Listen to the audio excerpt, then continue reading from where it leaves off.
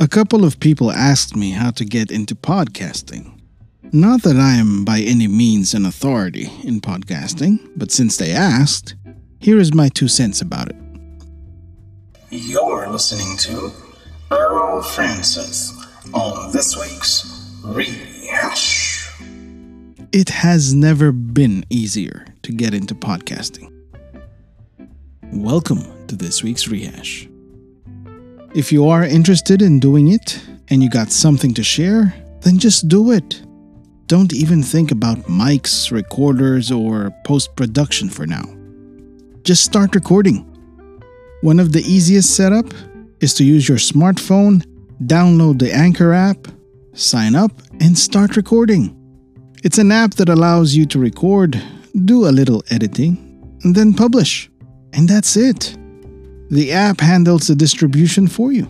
And did I mention it's free? And it's not the kind of free which they charge you after a month or a year. It is honest to goodness free. Disclaimer though, they are my sponsor. But I have not found another app that made it this easy for podcasters, especially for those that are just trying it out for the first time.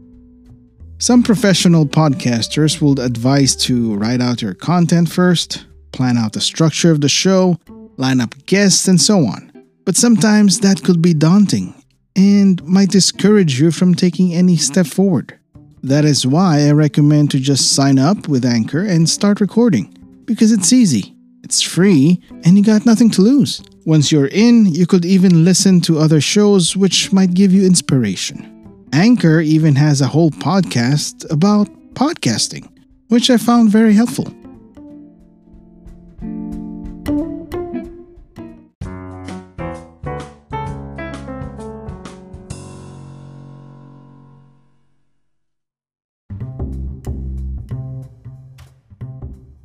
You're listening to Earl Francis on this week's Rehash.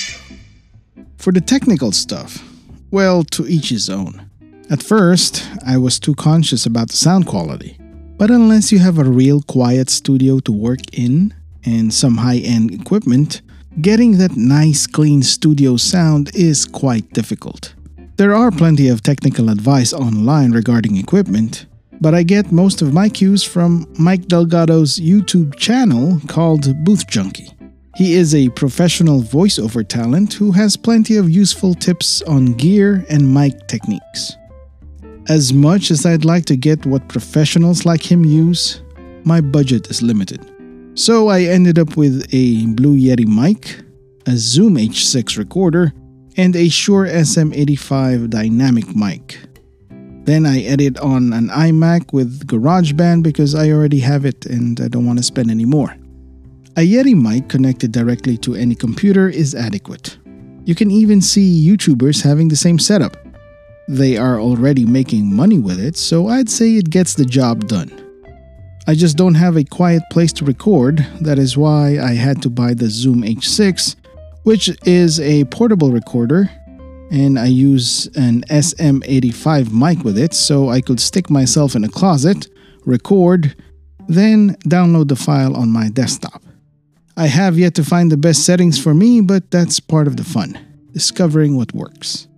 Quite frankly, if I could speak my mind directly, sync my thoughts with my speech, void of fillers, gaps, and avoiding going on tangents, then using a cell phone to record directly to the Anchor app is still the simplest setup there is. I think the hardest part of it is finding the time when people in your home would leave you alone and let you record in peace.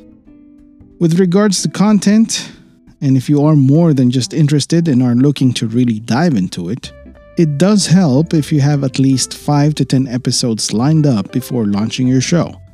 That will give you a bit more time in producing succeeding episodes. I still have trouble trying to bank on episodes, but I'm working on it. If possible, I'd recommend finding a co-host or guests to converse with. It's just more fun that way.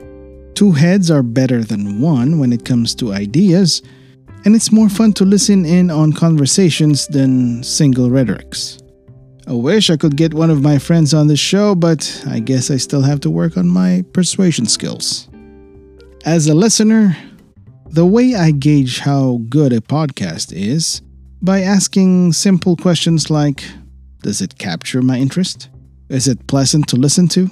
Meaning, are there any distracting or annoying sounds such as dogs barking, sirens going off, crying babies, humming machines, and so on?